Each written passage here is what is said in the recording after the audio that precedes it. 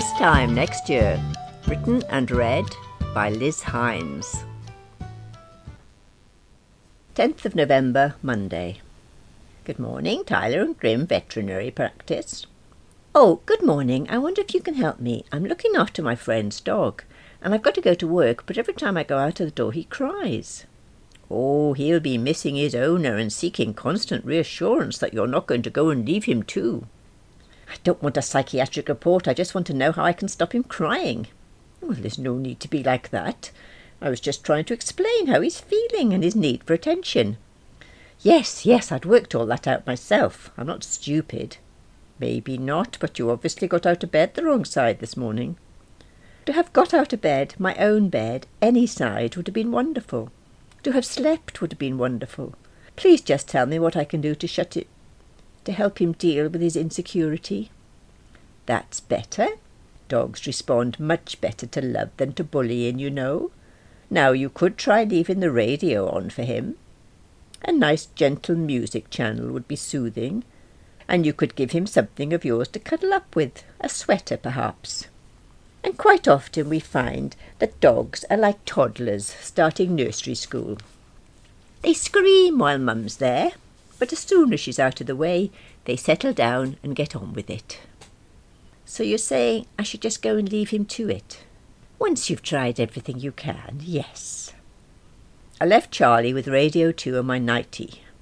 I tried to swap it for a duster, but Charlie was reluctant to give up his trophy, so I stroked him gently, promised I'd be home lunchtime, and kissed him on the nose. I can't believe I did that.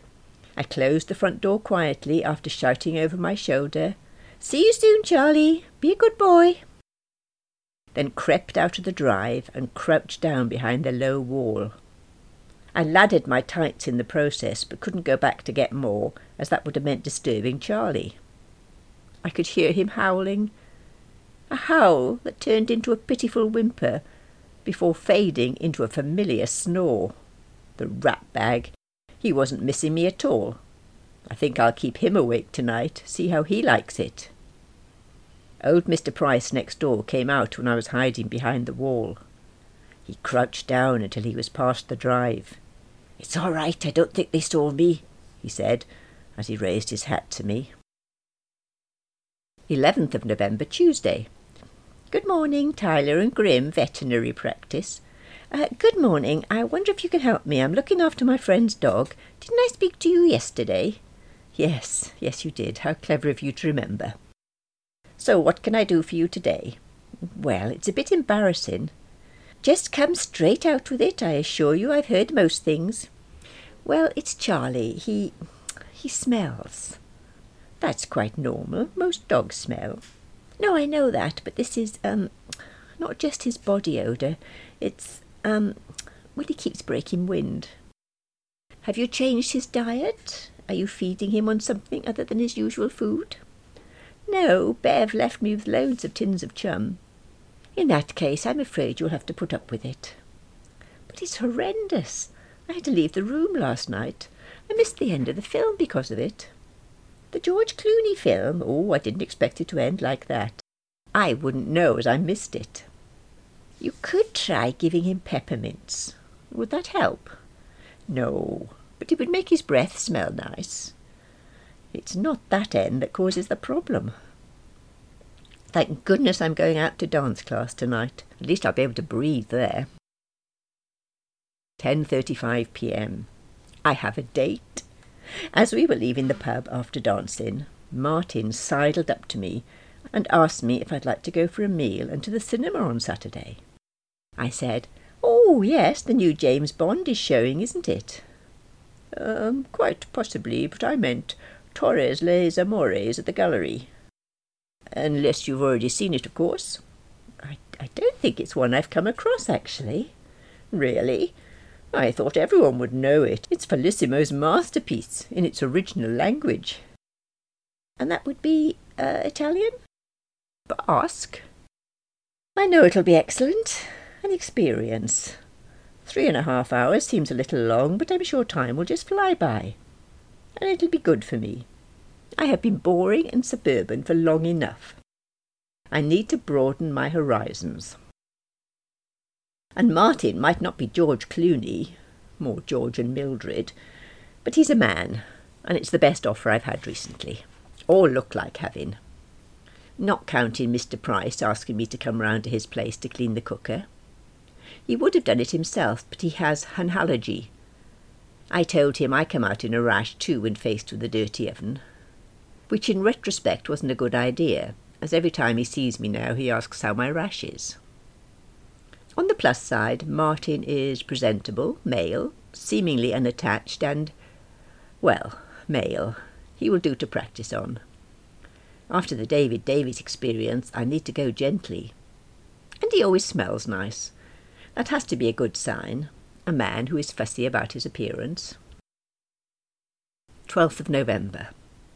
I've had a long phone chat with Brian. He called to thank me for my card. He said he liked it very much and could tell I'd put a lot of thought into choosing it. I used to like that, he said, the way you always took such care over choosing a card to match the recipient. I didn't know what to say, so just asked if he had received Adam's card. Yes, he laughed, on Monday. I guessed that you'd reminded him. Not just me, I said. Chloe called him too. She's just like her mother. Our children have turned out okay, haven't they? Of course, it's all down to you that they have. Oh, don't be silly. You played your part too. You've always been a good dad. Do you really think so? Yes, of course. He went on to ask me about work, and then he said he'd seen my photo in the paper. I groaned. I know, I couldn't believe it, he said. That reporter must have been a complete airhead. Even with that dreadful photo, anyone can see you're nowhere near 60. You don't even look 45 these days. I said to Gina, how on earth could anyone imagine that she's 60? And what did Gina say? She agreed it was a dreadful photo. And how is Gina?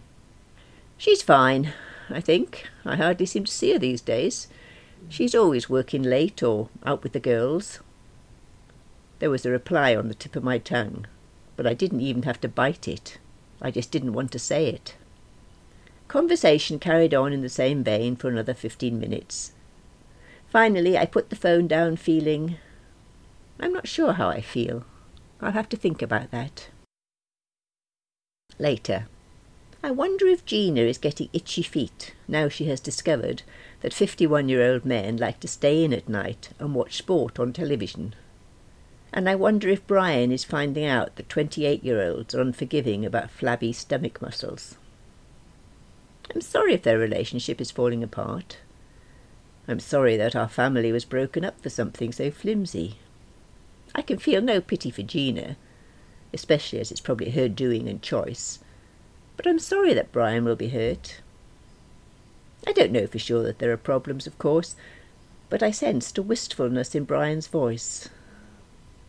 A wistfulness, now I come to think of it, that was most definitely absent when we used to go shopping and I would spend ages looking for cards. I don't remember him looking on fondly then. No, I am sorry if yet another relationship has to fail, but...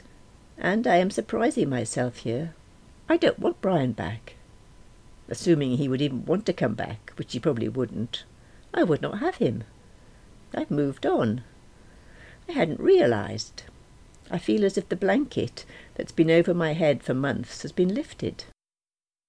I've spent so long wishing things had been different, wishing things had stayed the same, that I hadn't realised that the little light, which Mum has always said is at the end of every tunnel, was getting brighter. Suddenly it's a beacon. I feel as if any minute now the Sally Army will come marching in, playing their trumpets and shaking their tambourines. 13th of November. Good morning, Tyler and Grimm Veterinary Practice. Hello, it's me again. What can I do for you today? I think Charlie may have eaten a sock. What kind is it? Well, it's white with pictures of Snoopy on it. I meant what kind of dog.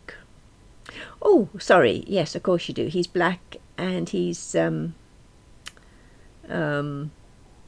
don't know, do you? No.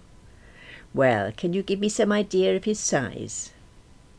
I'm sitting down now, and he's had to bend down a bit to rest his head on my lap so he looks like a hunchback. Oh, he's quite large then. Yes, you could say that. In that case, I have no doubt the sock will work its way out, one way or another. One way or another? Yes, he'll either vomit it or pass it in his faeces. Ugh! How disgusting! How could he do anything as stupid as this? What makes people have dogs anyway, when they have the most appalling habits? I hope I'm not there when the sock reappears. Later. I was there. So were Mr. Price and his daughter. I saw them peering over the back garden wall and went out to see what they were looking at. Charlie had half a sock dangling out of his rear end. He was putting up quite a show. You'd have thought he was giving birth. When he saw me, he half hobbled, half dragged his bum across the grass over to me and whimpered pathetically. "Is he all right?" Mr. Price's daughter asked. "He's been having that whatchamacallit, hasn't he?" Mr. Price nodded wisely. "The stuff they gave me in hospital. I was shitting bricks for days after that." "Hush, Dad. Alice doesn't want to know about that." Don't worry, and don't worry about Charlie either. He'll be fine. He ate a sock, that's all." "A sock? You don't want to give him socks?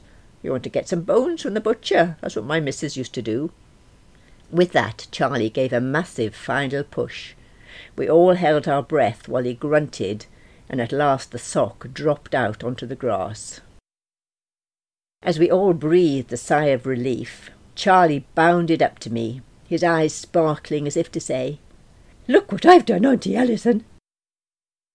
I fetched the spade I've bought specially and scooped up my favourite sock.